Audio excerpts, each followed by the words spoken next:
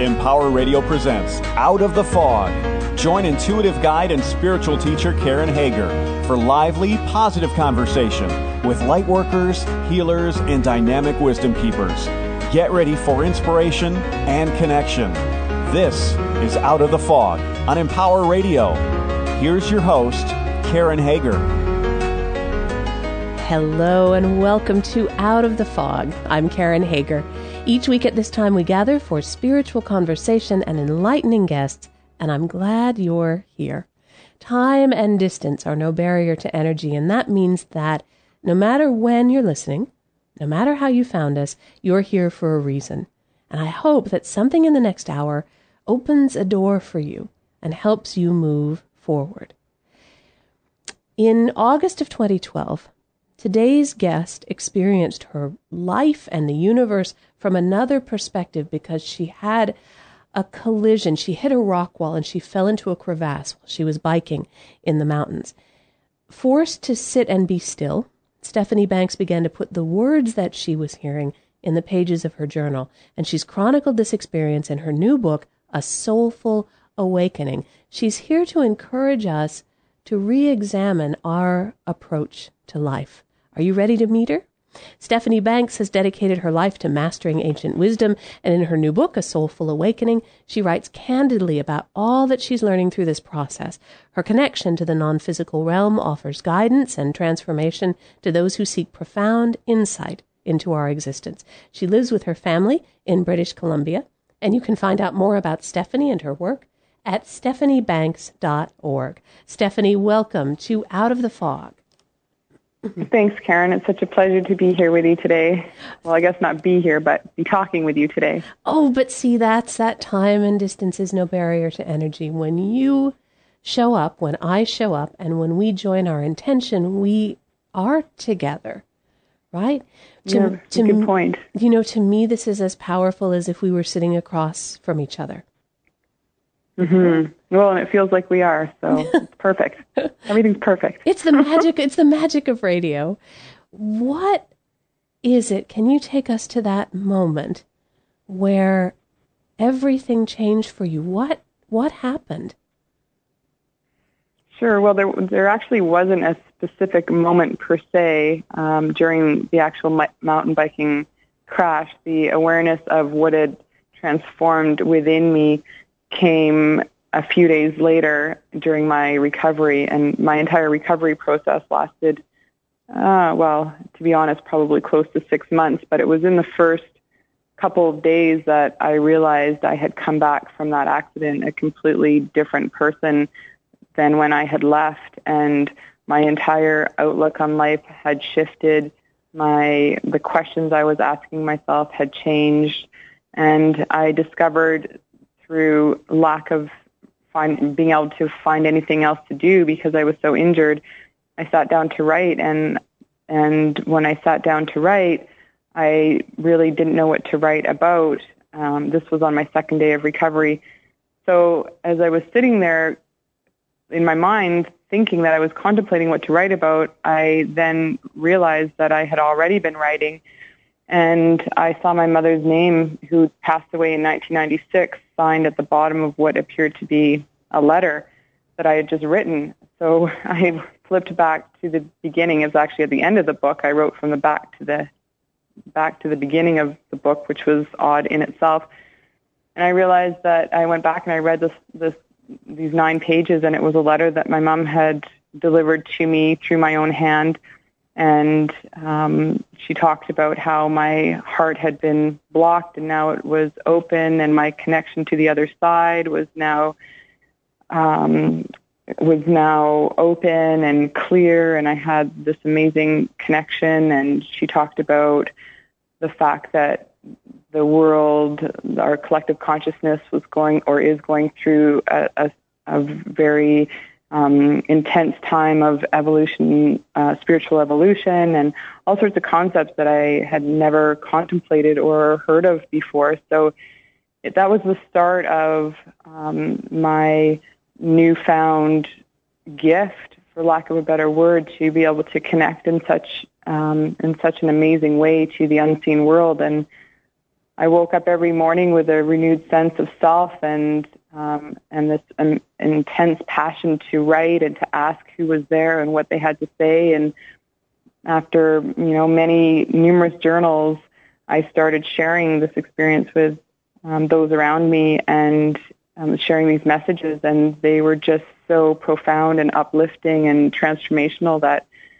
I decided at some point with my partner that these needed to be shared. They weren't meant to just be sitting in my safe, for no one to ever see. And we compiled the book, A Soulful Awakening, and tried to include as many of these messages as we could. So from that, my life changed, not necessarily in that moment. However, there was quite an experience that happened in that moment that was brought to my attention later on through these channelings.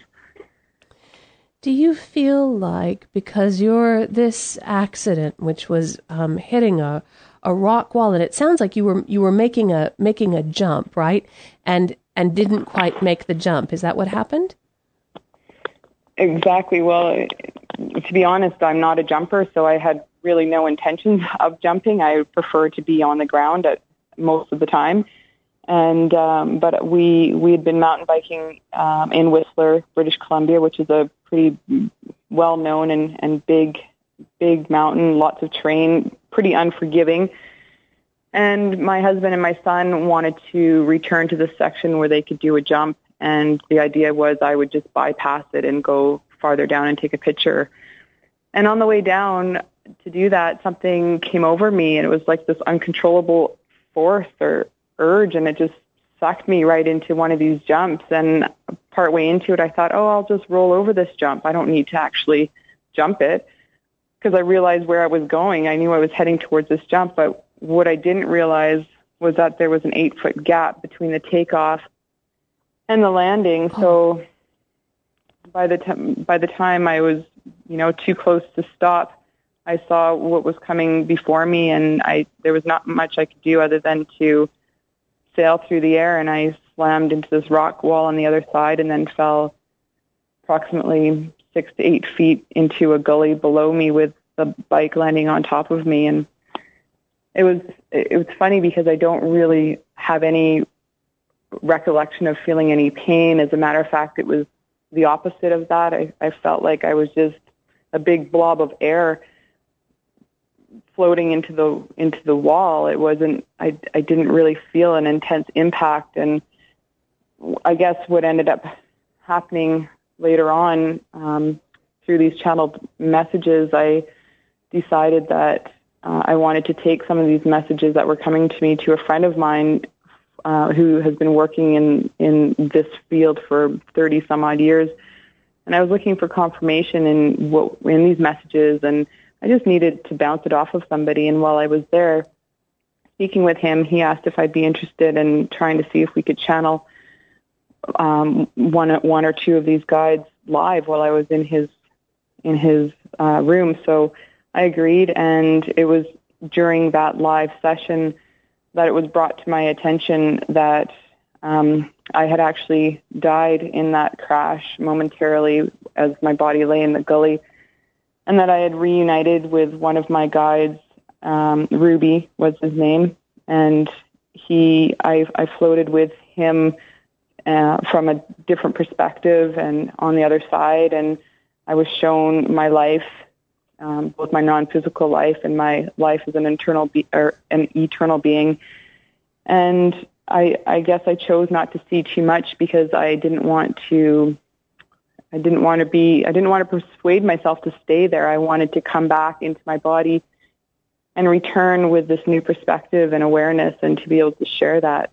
So after this live channeling session, this is what my husband and my friend had told me had happened, and I really felt that I wanted to have something to draw upon myself. So I later asked for a written message from Ruby that to explain to me, to reiterate what he had told my partner and my friend. And so I did, and I ended up with a very clear message of what actually happened, and I guess why, that it was actually part of my divine plan before coming here to this lifetime to be woken up at a certain period in my life if I hadn't already done that. So that was my wake-up call. Mm.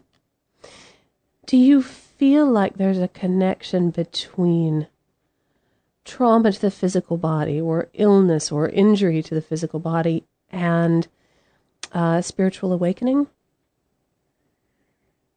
I do. That was something that I had never, again, contemplated. So many of these ideas were new to me, but as time went on, I started to read what other people were writing about and go and listen to speakers who had experienced near-death experiences and those kinds of things. And what I realized was there seemed to be such a strong connection between trauma and awakening on a certain level. So my curiosity got the better of me, and I just sat down one day and asked for a message on the connection. And what I was told was that trauma is actually a tool that's been designed by us as a collective consciousness to be used when the soul aches to reconnect with source energy, when we're really at a point where we need that shake-up and need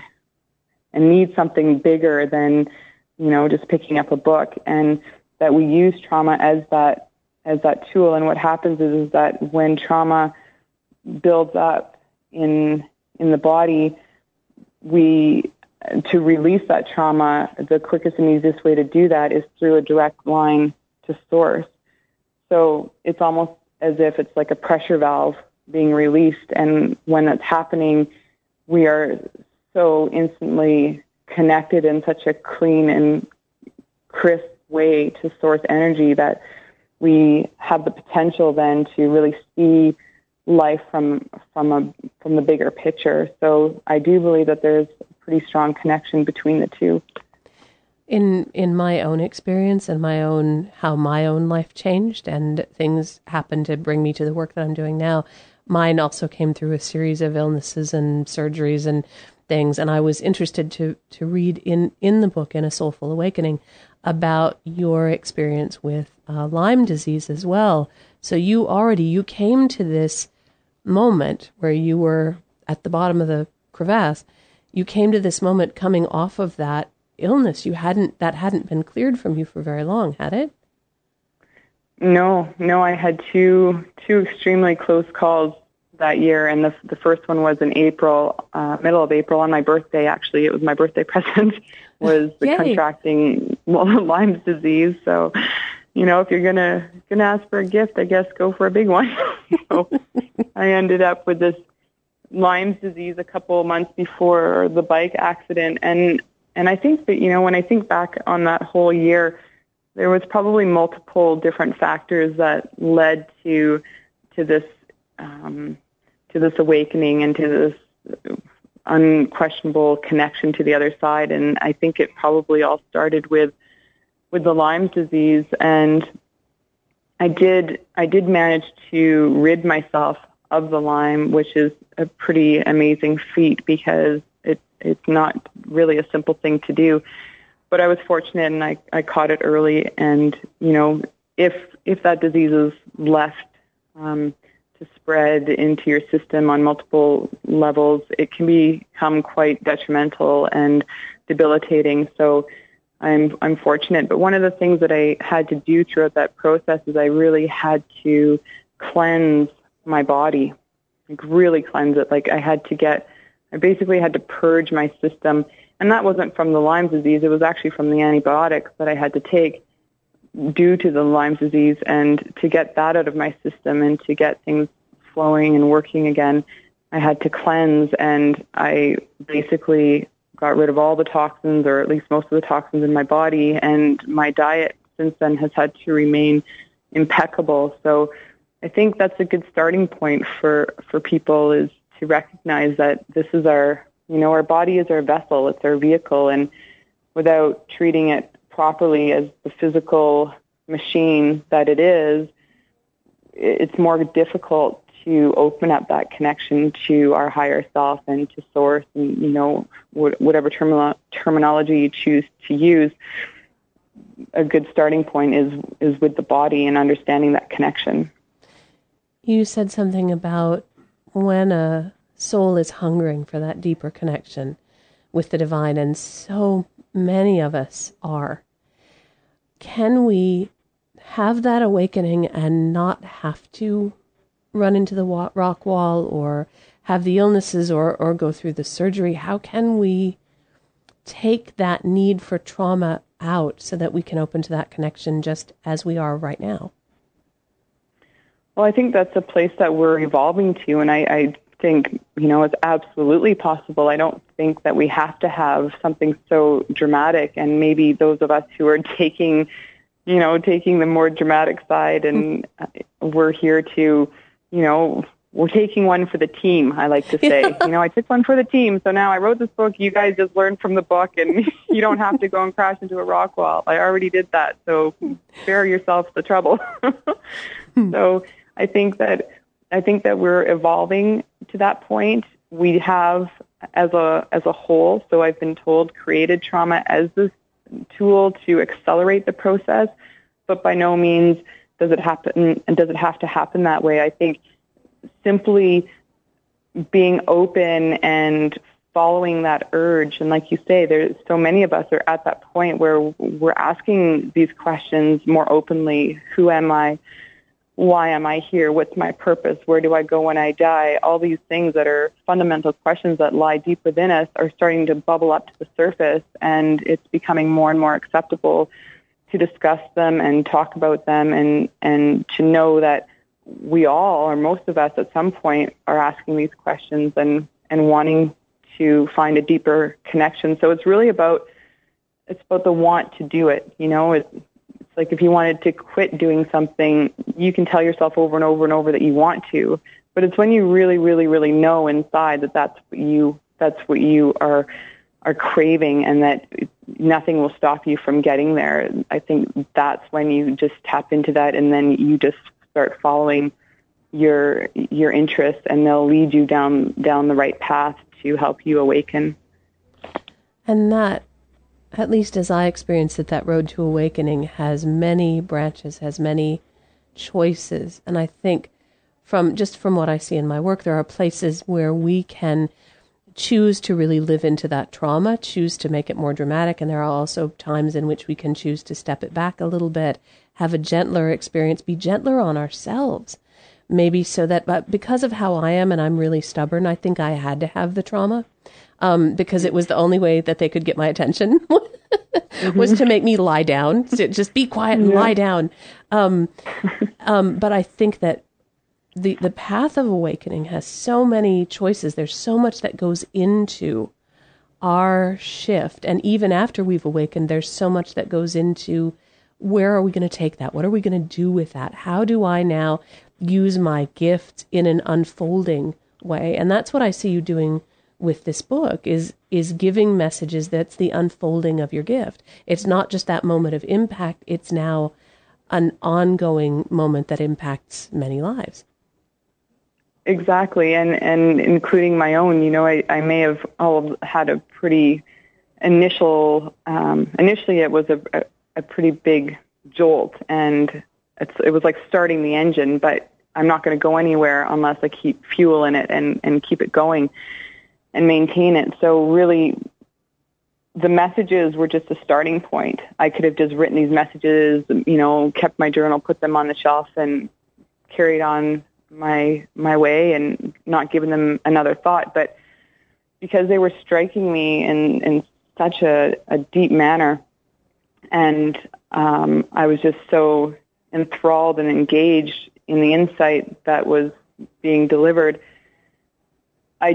I couldn't help myself but to start implementing ideas and concepts and start interacting with the world around me differently. And it took a lot of work. There's a lot of bad habits that we have that need to be broken, and our perspective on life needs to change, and our perspective on ourselves and how we love ourselves, how we love other people. Is it a surface love? Is it or is it a really deep soul love that's unconditional? How often do we judge people? I couldn't believe how often I was judging people, not outwardly, but inwardly to myself. And just little things, I'd see somebody wearing something that I didn't really like, and I heard in my mind the thoughts I was having about those things, and how I would deal with my son if I was getting agitated or irritated with his behavior, or just all these things that generally speaking we just don't really see in ourselves because it's just a habit and it's how we are, and how often do we say that? It's just how I am. Well, is that really just how you are, or is there another way that you can possibly be? So for me, it's an ongoing process, but it's so magical, and it's just changed my life in so many amazing ways. And through the book, I'm just giving it out there to people to draw from the way I have, and to start looking at our experiences in life just a little bit differently. And through that, it's amazing the shifts and the transformations that can occur. Have you ever, or did you in the beginning, ever doubt the messages that came through, or have questions about the source of those messages? Yeah, well, I guess in a different sort of way. I didn't really doubt them. There was really no doubt. What I was more interested in was how it was happening. Where are they coming from? Is this just my higher self that I'm tapping into? Is this just me speaking through myself? And if it is, wow, I have a lot of interesting things to say that I didn't know I had to say. But it didn't sound like me, and there was nothing in it that resembled my words or my thoughts and all these kinds of things. But I was constantly looking for affirmations and confirmation, and I would. There's a couple of different things that I did to start investigating my own writing, and one of the things that was a real confirmation to me was that all of the writing, when I'm writing and channeling these guides, they're all slightly different in the way they write, the way or print, and depending on if they're writing or printing, that guide will always be the same. And some of them have the most beautiful, amazing handwriting, like exquisite handwriting. And I, as a child, didn't learn how to write because we moved from one end of the country to the other. And when we moved, my grade had already learned how to write. So I'm a horrible writer. I never choose to do it because nobody would be able to read it. But these messages were just the most beautiful writing. And then the other thing I did is I started reading what other people were writing, people that had been in this field. And I had never heard of Wayne Dyer, believe it or not. I had never heard of Eckhart Tolle. I was pretty green to the whole spiritual world out there. And one of the first books that I picked up just sort of jumped out of the shelf at the library, and it was a Gary Zukav book. And I read it.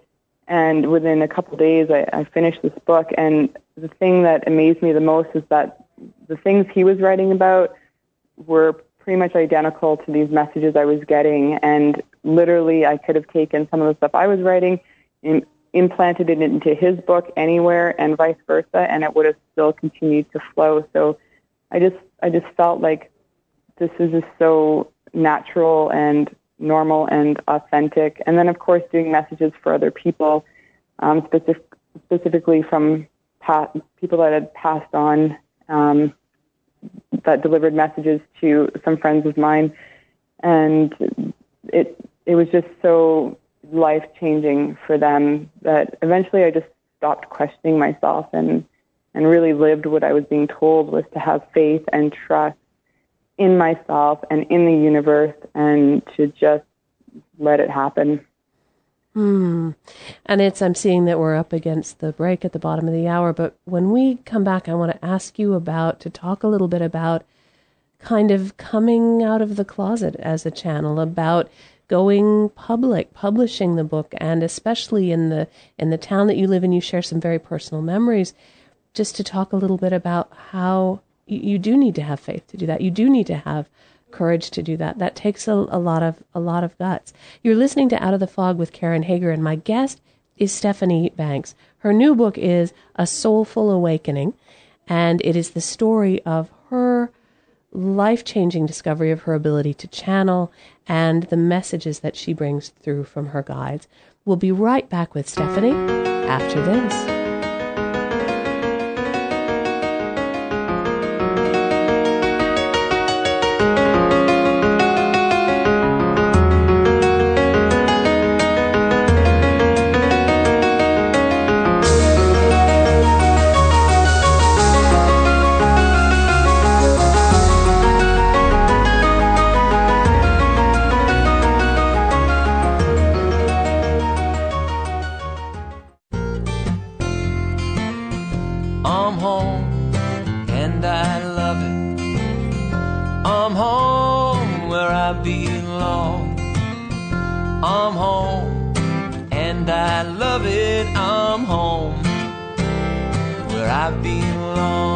It's always nice to come home.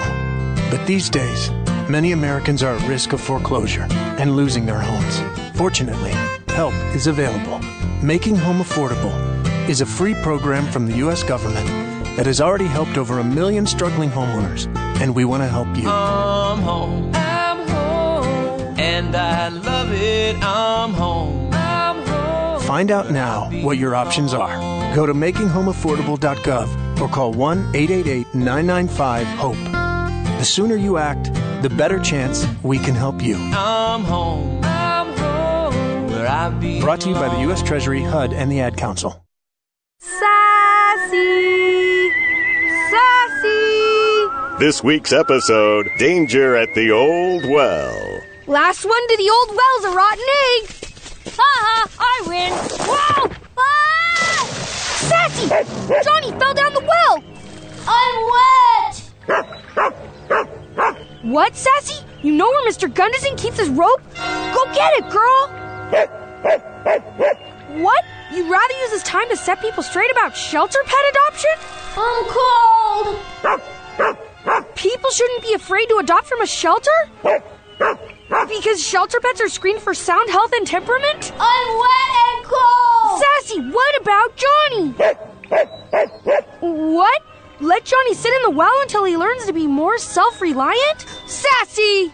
What'd he say? Sassy is brought to you by the Ad Council and the ShelterPetProject.org. Remember, adopt. Have you ever lost a cat? And have you ever wanted to get your cat back after you lost it?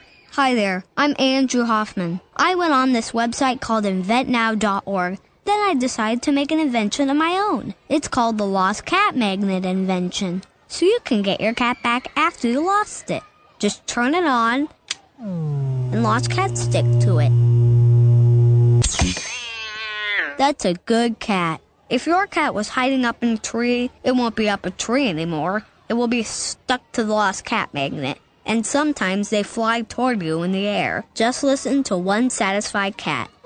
See, that's proof. You should go to the InventNow.org website too. But just remember one thing. Don't do a lost cat magnet. Anything's possible. Keep thinking. Get started on your own inventions or just play some games at InventNow.org. Brought to you by the U.S. Patent and Trademark Office, the National Inventors Hall of Fame Foundation, and the Ad Council. And now back to Out of the Fog with Karen Hager on Empower Radio. EmpowerRadio.com.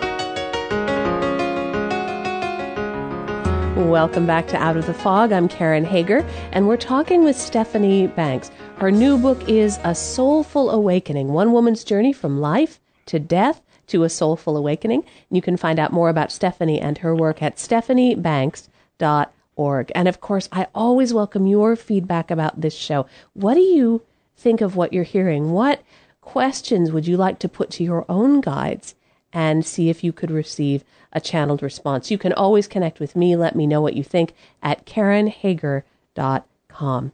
Now, Stephanie, before we went to the break, we were talking a little bit about the courage that it takes to stand behind what you say, to stand in your truth, to deliver the messages as they're being given. And I certainly know this from my own place.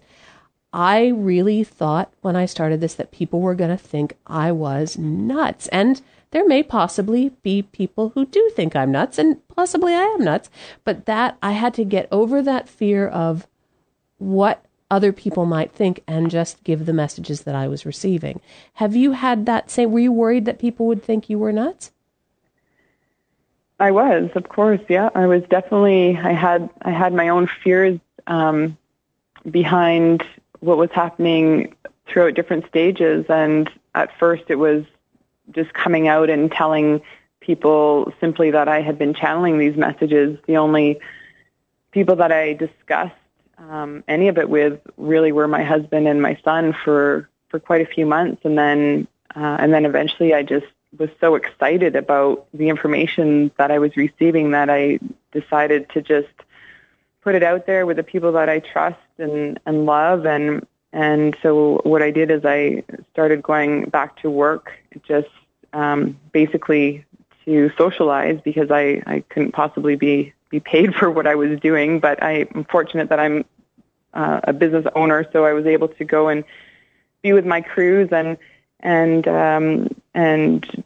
talk to them and read some of these messages. And it was pretty funny, actually, because I have a landscape company and I have about 25 employees at any given time. And while they would be hustling around the yard, getting organized for the day, I would literally be running behind them with a journal, reading to them and going on trips with them to pick up gravel and, all sorts of stuff and taking the time to read to them. And it was being so well accepted by them that I thought, okay, well, I'm just going to branch out. So I started talking to other people. And what I realized was that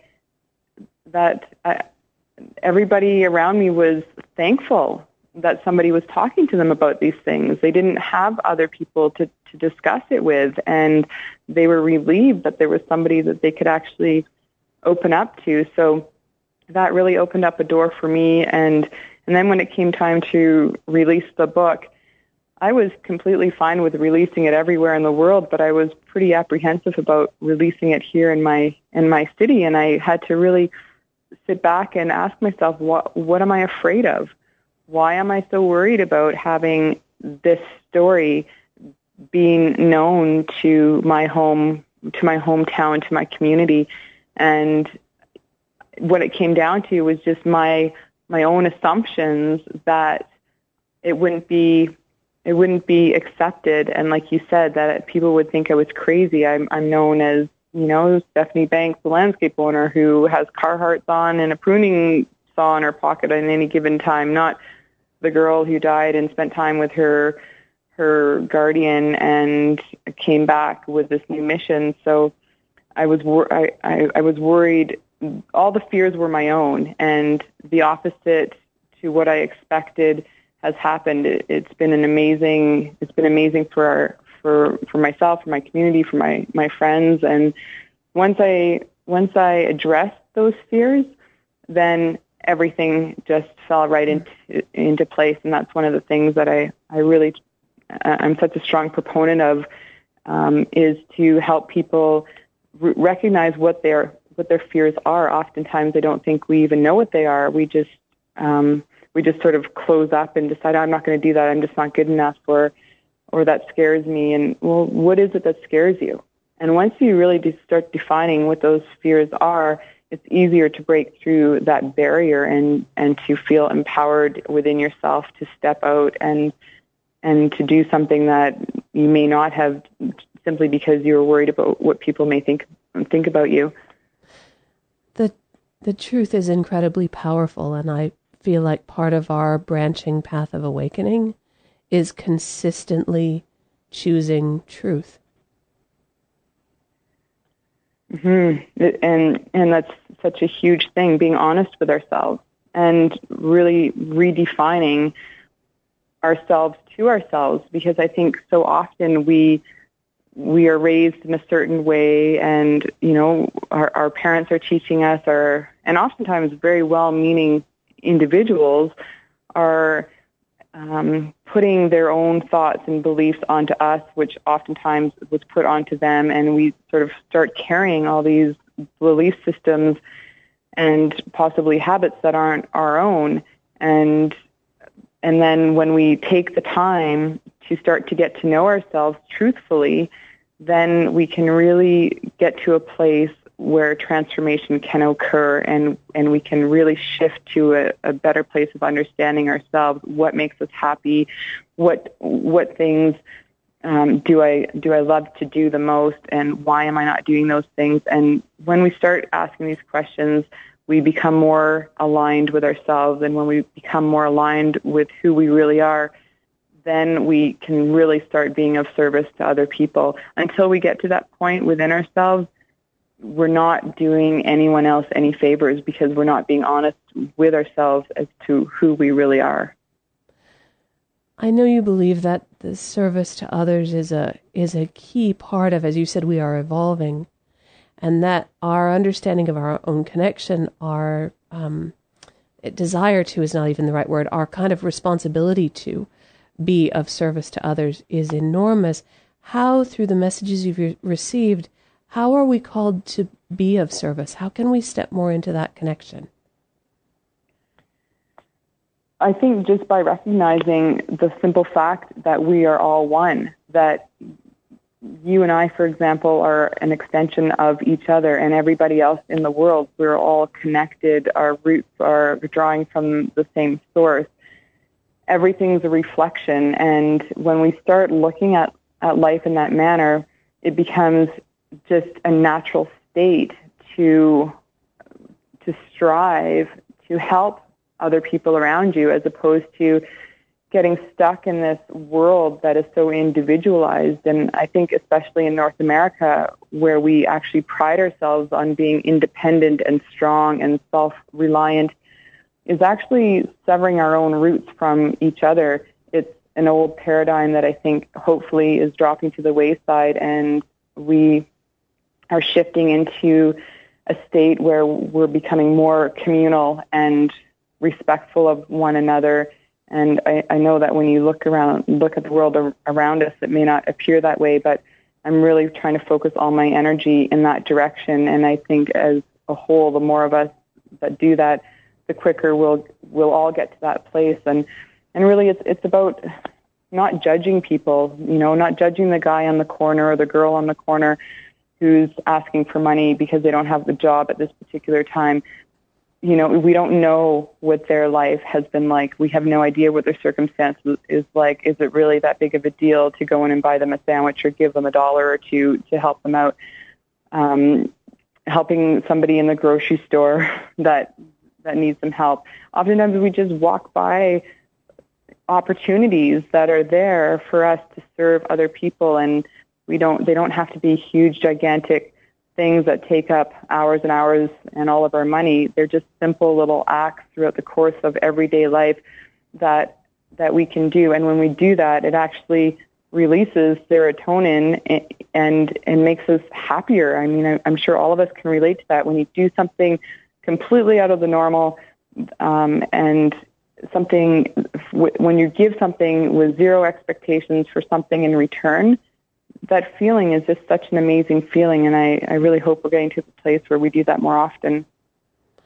And that feeling can be beautiful, and it can be a bit addictive in a good way, right? That the joy of, even if you were maybe afraid to do something to help, or think other people might judge you if you do something to help, or the way you speak your truth, all of those things are part of that branching path of awakening. Mm-hmm. It's true, and it can be quite addictive. And as an example, our 12-year-old son, and I think this is a beautiful example of how we can teach through example. Our son, all of a sudden, he every time he turns around and he sees somebody in need, he's digging into his own pocket, or he's filtering through my cup holder in my car and asking me to pull over, and he'll jump out and, give to anyone that's looking like they need something. And it's it's so heartwarming to see that coming from a 12-year-old that lives in North America, where he has everything he could really ever imagine or need. And the more that we can share these things by doing it, the better an example that we're giving to those around us. Do you feel, Stephanie, like we all have access to guides? We may not all experience it, I know, in the way that you do, but do we all have that kind of access? Absolutely. Absolutely. I mean, I'm just a regular everyday person, just like everybody else. And, you know, I'm not a doctor. I'm not a master philosopher. I'm none of these things by definition, yet I'm all of them at the same time. And that's the truth for all of us. We are equal on every level, no matter what our circumstance is. And I think that the more people remind themselves of that, the quicker they'll move through their own enlightenment. And if it means verbalizing that to yourself daily, I am love, I am light, I am amazing, I went through this. I had to do this myself. And it's not that I was, you know, I've always been a fairly confident person. Yet one of the things that I realized was how negative I could be in my own mind, and the repetitive thoughts that I was having. I literally had to start changing those verbally out loud. And what I would do is I would take affirmations that I had been given out of the back of the book. There's a few pages of them in the back of the book, and I've used all of those over and over and over. Now I'm at the point where I don't really need them, but it's about changing your thought patterns and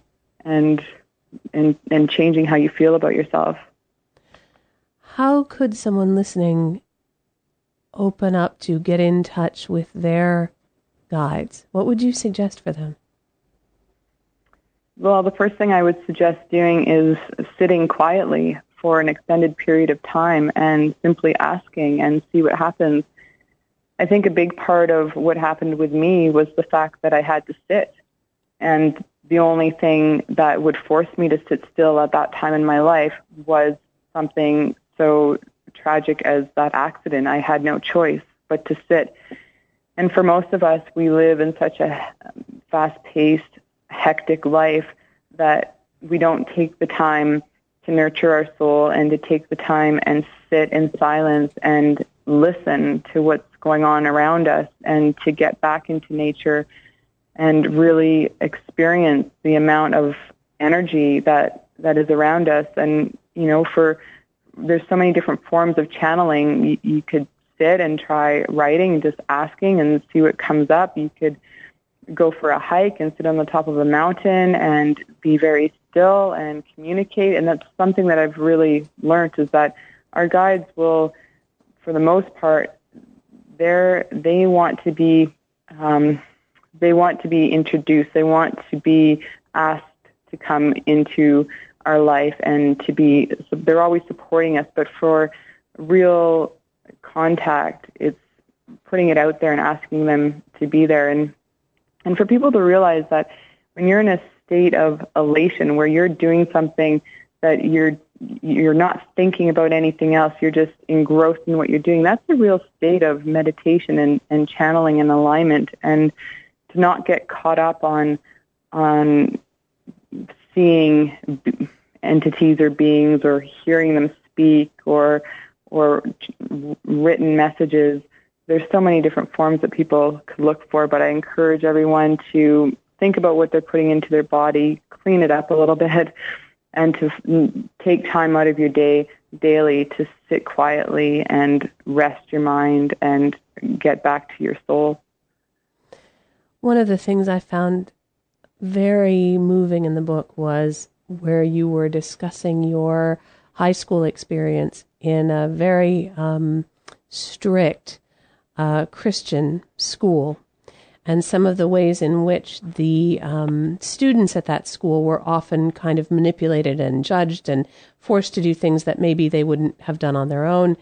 Did that kind of programming affect you as then you went through these changes in your life and came into being this very strong, confident, spiritually integrated person who you are now? I think it did, and that's something that I've contemplated quite a bit throughout the course of my life, because that was such an integral part of my my childhood. I was only I was in, I think, grade 10 and 11, and I go into quite a bit of detail in the book about that particular experience.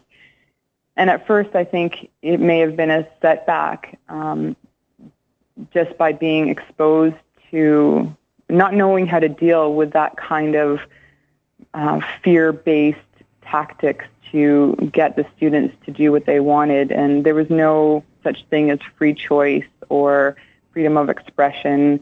That school is actually part of one of the largest class action suits in Canadian history. There was a lot of damage done through the ways in which that school operated.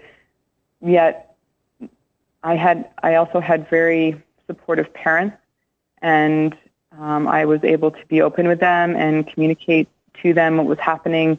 And through that experience, I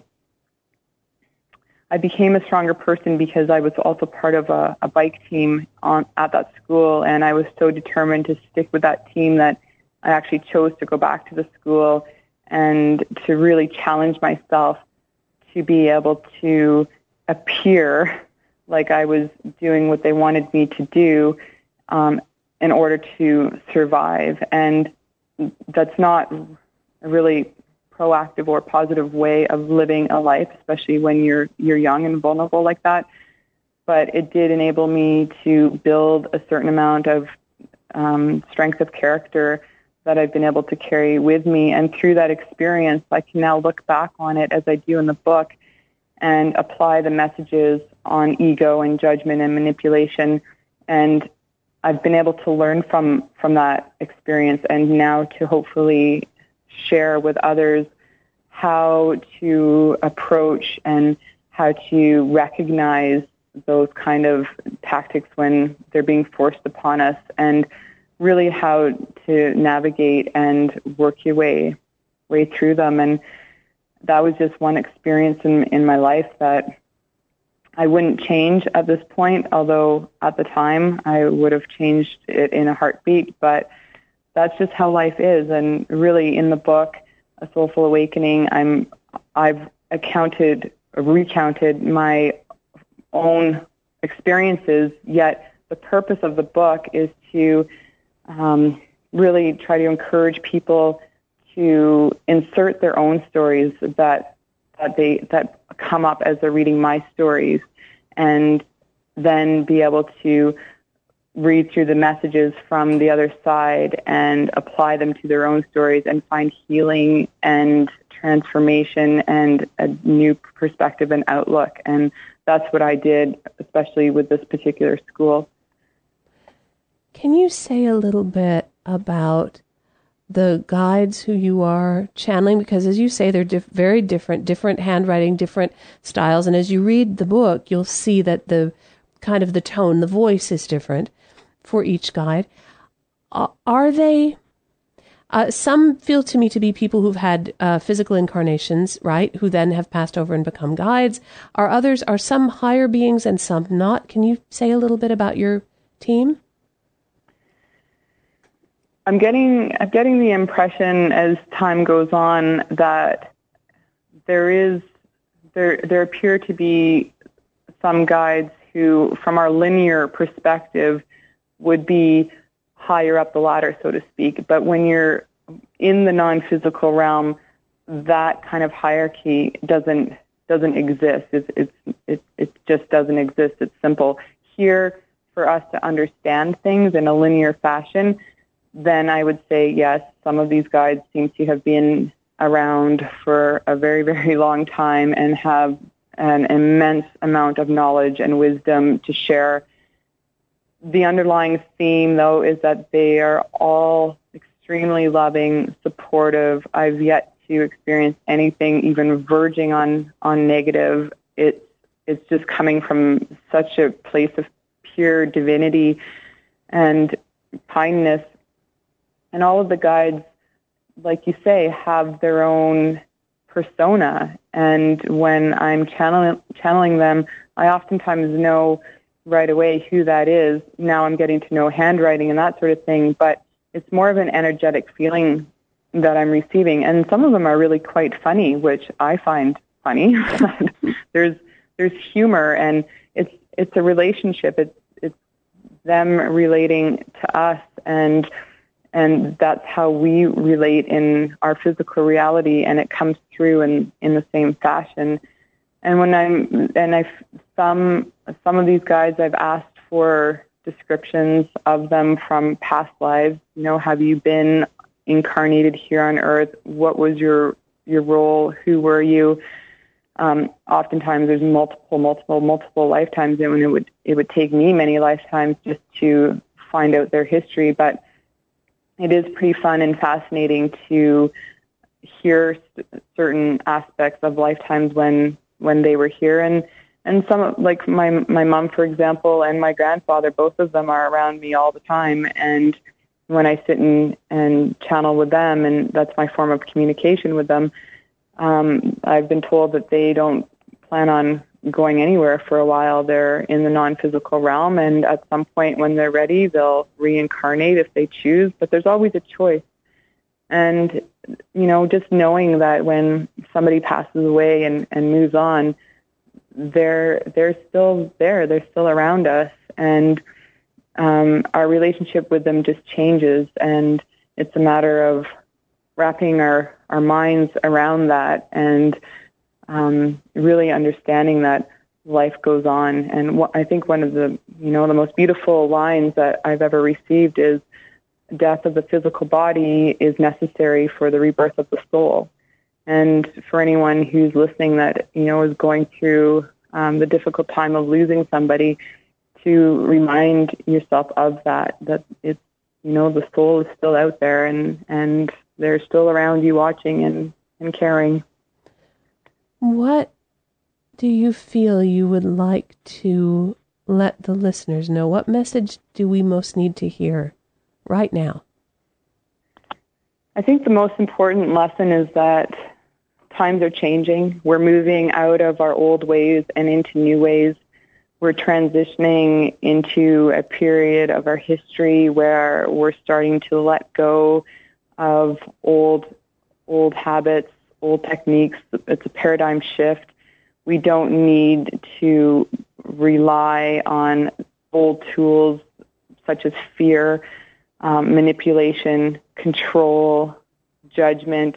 These are survival techniques that have been designed, and they're a part of our ego, but we really don't need that anymore. And if we can all just come together to a place of mutual understanding that we're all one, we're all connected, and that through love we can really reconnect with each other and serve each other, and then, in a more real term, or a more real picture, we can co-create, and we can live on this planet in balance and in harmony with not just our fellow humans, but all beings, all souls, all animals, trees, plants, you name it. We're all connected, and we always have a choice in how we respond in a situation, and it's in that response that we can really see for ourselves if we are truly coming from a place of love or if we're coming from a place of fear.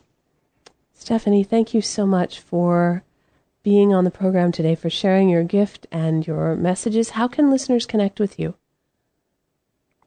They can find me at my website, stephaniebanks.org. You can always find me on Facebook, Twitter, LinkedIn, all of the social media. And my book I have for sale on my website, stephaniebanks.org, or on all of the big online stores such as Amazon, Barnes & Noble, and Balboa or Crest. Wonderful. Thank you so much, Stephanie, for being here today.